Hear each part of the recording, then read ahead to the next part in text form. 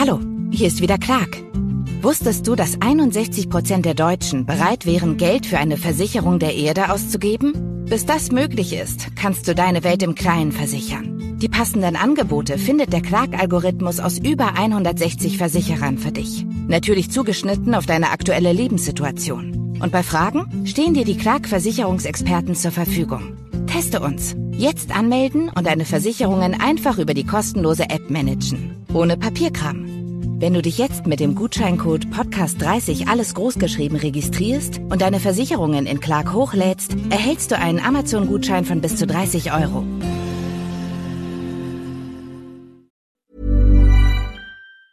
It's 11 minutes past 8, as you heard on the news. The World Health Organization has named the new COVID variant, which was first reported in South Africa 3 days ago, a variant of concern. Travel restrictions from Southern Africa have been imposed by various countries. The variant's been named Omicron, and it's now been detected in Belgium and elsewhere. What do we know and how worried should we be? Virologist Dr. Chris Smith is with us. Hi again, Chris. Good morning, Kim. I'm very well. How are you? I'm very well. Omicron, what happened to Epsilon and Zeta and so on? Well, there are other numbers and letters assigned, but they just didn't rise to prominence in the same way that Delta did. So there are some which are gone but not forgotten. They're there in the records, but we've made our way all the way through to that number of variants of concern, which is what the WHO, the World Health Organization, says this is as of today. They're saying it's a variant of concern, which basically means it goes up a notch in terms of how we deal with it, but it doesn't mean it's a foregone conclusion it's going to be a problem. And I'd just like to reassure everybody at this stage, we don't know very much about this thing other than it's been detected. It's been detected in a number of places. It's been detected spreading a bit, although we don't know the scale of that yet. And it's also showing a number of changes which might, we don't know yet, which might undermine the protective abilities of the vaccine and might confer upon it additional behaviours like greater ability to spread or greater ability to cause serious disease. At the moment, we don't know. How long will it take us to find out whether our existing vaccines and indeed our antivirals are effective against this? Well, first of all, you look at the genetic code of the virus, because you don't have to go near a test tube or a petri dish at this stage. You look at the genetic code, and this can tell you a lot, because you can ask, how different is this to the other variants and strains of coronavirus that we've seen hitherto?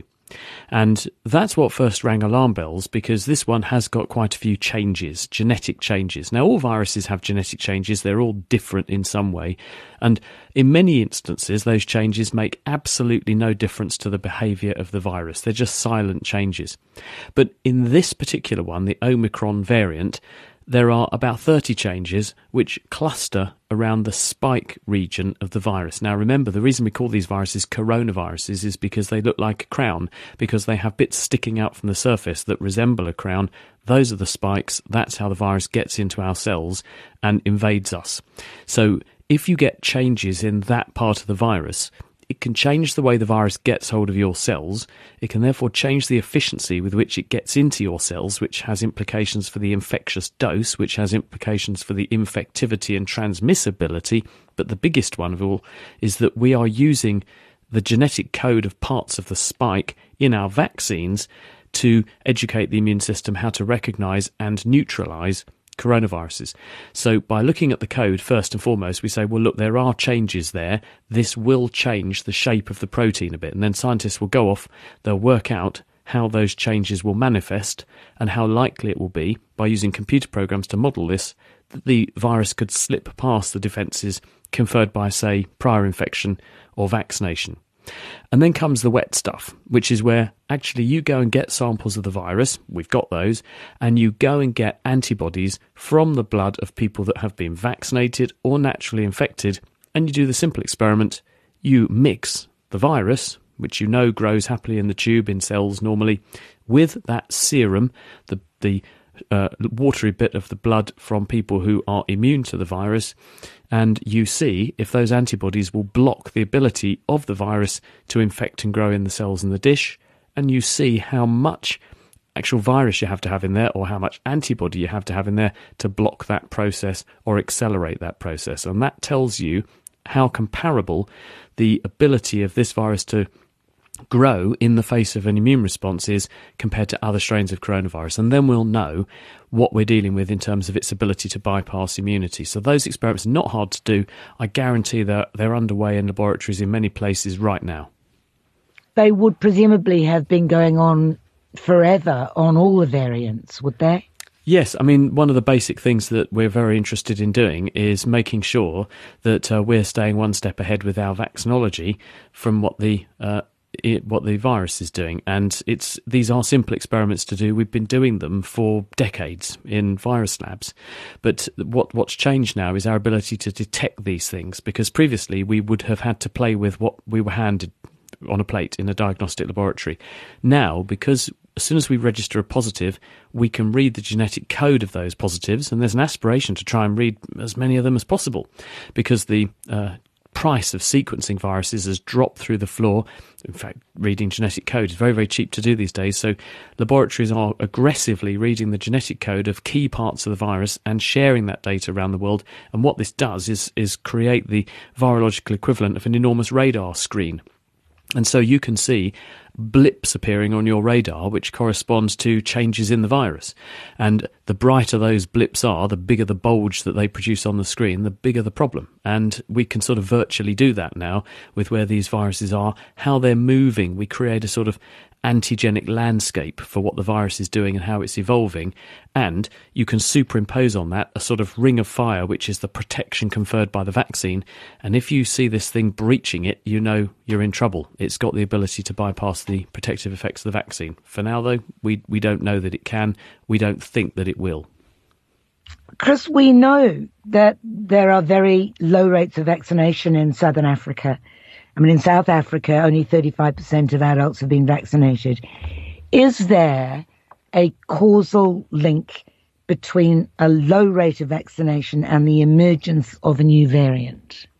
To an extent. I mean, remember that we've got about the same rates of vaccination in a number of European countries where there are ferocious outbreaks surging at the moment, and Germany has got a massive outbreak and about 3/4 of the population have been vaccinated, but there are enough people who are not to fuel quite powerful surges in numbers of the virus. And that's very capable of disclosing new variants of the virus, because you've got people who have been vaccinated rubbing up against people who haven't.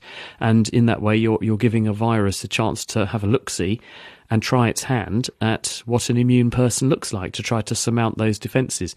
So really, the only way to stem this tide of variants is you've got to drive down globally the rate at which the virus is reproducing. But the problem is that all the time you've got people losing their ability to fend it off, which is what happens with time, with waning immunity.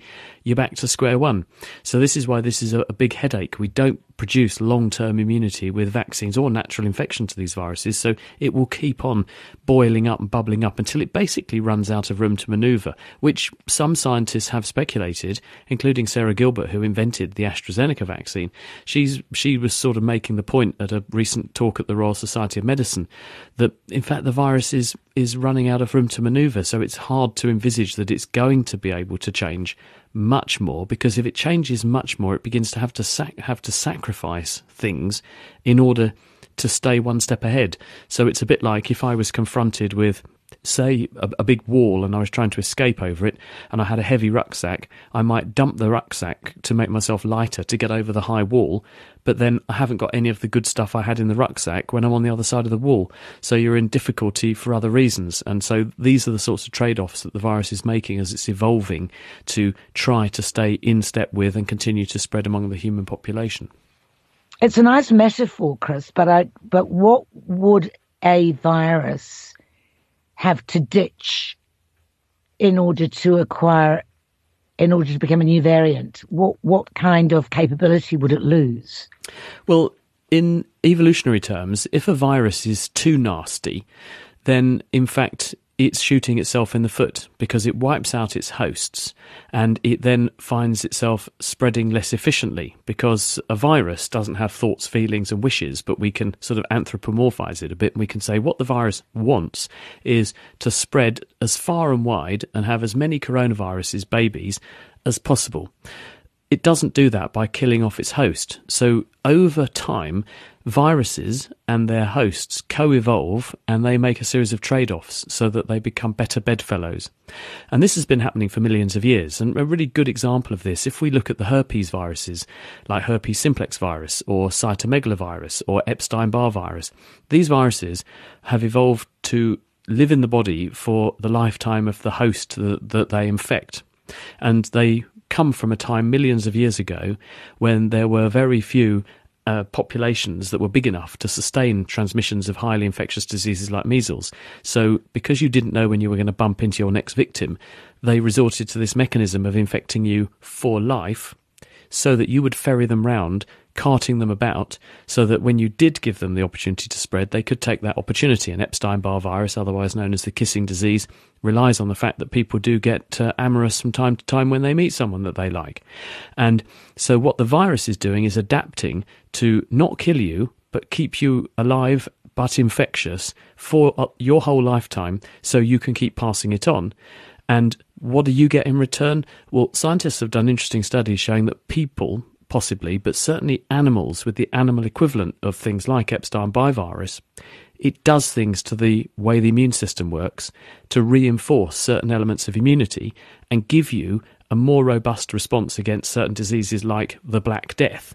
So if you were to encounter certain pathogens, which would have been very common back in history, because you had a virus on board that changed the way your immune system worked, it tooled up your immune system, fending off the other bad guys to keep its host alive. So in that way, the virus isn't quite so nasty, it's nicer to you, but you're, in return, giving it a home. And that is the way that it tends to work with the evolution of viruses and hosts over time. One becomes less pathogenic, the other becomes more accommodating, and together they form better bedfellows that keep both in circulation. A few hours ago, the World Health Organization warned countries not to hastily impose travel restrictions. Many countries, of course, have already. But the World Health Organization recommends what it calls a risk-based and scientific approach when implementing travel measures. At what point would one seriously consider closing the border? Well, Slim Abdul Karim, who I know a bit and is a virologist medic in South Africa, has publicly said today, look, this is a bit of a nonsense, closing all these flights down and things. I mean, it's going to crucify South Africa again because they rely very heavily on international trade and travel because of people going there for the tourism industry, for example. So shutting down borders again is going to spell disaster for that aspect of a country. And he made the point. Well, join the club. I mean, it's an assessment of risk, isn't it? Yes, it is. And he made the point that when Delta emerged, within a very short time, it was in 50 plus countries. So actually shutting the borders to one meant that you were basically cutting off your nose to spite your face because it just comes in from one of the 50 others. And that is exactly what's going to happen here. The fact that we're detecting this and it's already in multiple countries, this bird has already flown the nest. It's a bit like the original story from Wuhan. By the time we knew what was going on in China, it was everywhere. And then, of course, everyone suddenly realised there were fires springing up all around them because the cinders had come down without us realising and started little fires all over the place. It'll be the same. But what governments are doing, by putting in place restrictions early, I think what they're aiming to achieve is to buy time. Everyone accepts, yeah, exactly. And our own health minister, Sajid Javid, just said on the news today, he instead of the previous language, the messaging was very strong in the past about we're closing the borders, we're keeping out variants. There is an acceptance now that you can't keep this out. You can't keep these viruses from spreading and adapting. We can only slow them down. And the messaging was very much tempered towards that this will buy us time. And what does time do? It enables us to reinforce vaccination because most people are pretty optimistic that the vaccines will continue to work quite well. It's just a question of maintaining high levels of immunity so that really it becomes a case of quantity over quality. If your antibodies aren't so good against a particular variant, you can compensate for that by having a few more of them. So really it's about buying time to reinforce vaccination and learning. So we can do the experiments we were discussing at the beginning of the programme, learn, do the research, understand more about the virus and the threat that it does or doesn't involve, and then you can always reverse your decision to let the thing go. And if it's not looking like it's a major threat, you can do that. What have you lost? Well, a bit of goodwill and a little bit of time. Hopefully, I think we'll know quite soon if this is a major threat or not, and then the government of various countries can make an appropriate decision. In New Zealand, of course, danger is what always comes over the sea, and people are already trying to build the wall around us once again. I've got a text here saying, we need a quarantine island. We need to close all the borders, all air travel from Belgium and Japan and Hong Kong and Israel and the African continent. We could, because we are in a better position than many European countries. Should we? I think the answer to that question is no, because it is an inevitability that this thing will keep cropping up. It's not going away. If this were the original SARS, then New Zealand's decision, Australia's decision, other countries' decision to draw up the drawbridge, shut the doors and try to sweat it and sit it out, that was a good one. But it's not the original SARS that was short and sweet and easy to spot, easy to stamp out, a fire that was easily extinguished. This is a very different beast. This is not going anywhere. It has endemicized itself, which means it will continue to circulate among all 8 billion people on Earth for the foreseeable future. And the reason it's so good at doing that is because half the people who catch it have no symptoms at all. So unless you are going to have really rigorous screening that's so rigorous that it can find cases that haven't even happened yet, it is an inevitability. You're going to continuously be firefighting forever. So there is a school of thought opening up that what we have to do is to look to history, which is that in the past we had these sorts of incursions of new viruses, including new coronaviruses. There was one called OC43. I diagnosed a kiddie with that today. It's the common cold. But back in the 1890s, it caused a pandemic. It killed a lot of people, very much like COVID has today. But having done that and then gone through the population, it leaves in its wake a population who are immune and better. What we're doing with vaccines in the modern era is fooling the immune system into thinking it's met these sorts of viruses over your lifetime many times so that you have the same risk as you would do were you have caught it all through your life. And that really is going to be the pattern, that we tolerate it, we let it go, we control it by protecting the most vulnerable and building up our own lifelong immunity through catching it from a young age quite naturally and repeatedly catching it every few years actually, and then you end up with a world population for whom it poses no threat, or at least no more threat than the human common cold. A quick, relatively unrelated question, and you have 60 seconds to answer it. Text says, can you ask Chris why the dose size of the vaccine seems to be the same for big people like me and small people like my wife, given that smaller doses are being considered for children? Right. The reason for this in 60 seconds is that these vaccines are self-amplifying. They use pieces of genetic code, which when they get into a cell is read and used to make enormous amounts of the product that is written into that genetic code. So actually the dose size doesn't really matter that much. Moderna have reduced the dose of their vaccine for the first booster hit because they realised they could get the same bite and the same pack and same bang for their buck out of half the dose. So that's what they're doing, and it's because what you're doing is growing an immune response. That's not diluted out by body size. That goes to a very discrete population of cells in the body and grows a very discrete population of cells in a self-amplifying signalling way for a short time, and that's why you don't need to vary the dose by body size. So actually adults could have the same shot as children? Well, they are giving a slightly smaller dose of the Moderna vaccine to the kiddies, but yes, it doesn't matter if you weigh 200 kilos versus someone who weighs 50 kilos, it's the same and it will work as equivalently well. Excellent to talk to you, Chris. Thank you. Hallo, hier ist wieder Clark. Clark? Ist das nicht diese kostenlose App, mit der ich meine Versicherungen ganz einfach manage? Genau. Nach der Anmeldung kannst du deine bestehenden Verträge in die App hochladen und sie mit dem Bedarfscheck bewerten lassen. Wo es Optimierungsmöglichkeiten gibt, macht dir Clark alternative Vorschläge. Übrigens 100% unabhängig von einzelnen Versicherungsanbietern. Und bei Fragen stehen dir die Clark-Versicherungsexperten zur Verfügung. Ganz ohne Wartezeit. Wenn du dich jetzt mit dem Gutscheincode Podcast30 alles großgeschrieben registrierst und deine Versicherungen in Clark hochlädst, erhältst du einen Amazon-Gutschein von bis zu 30 €.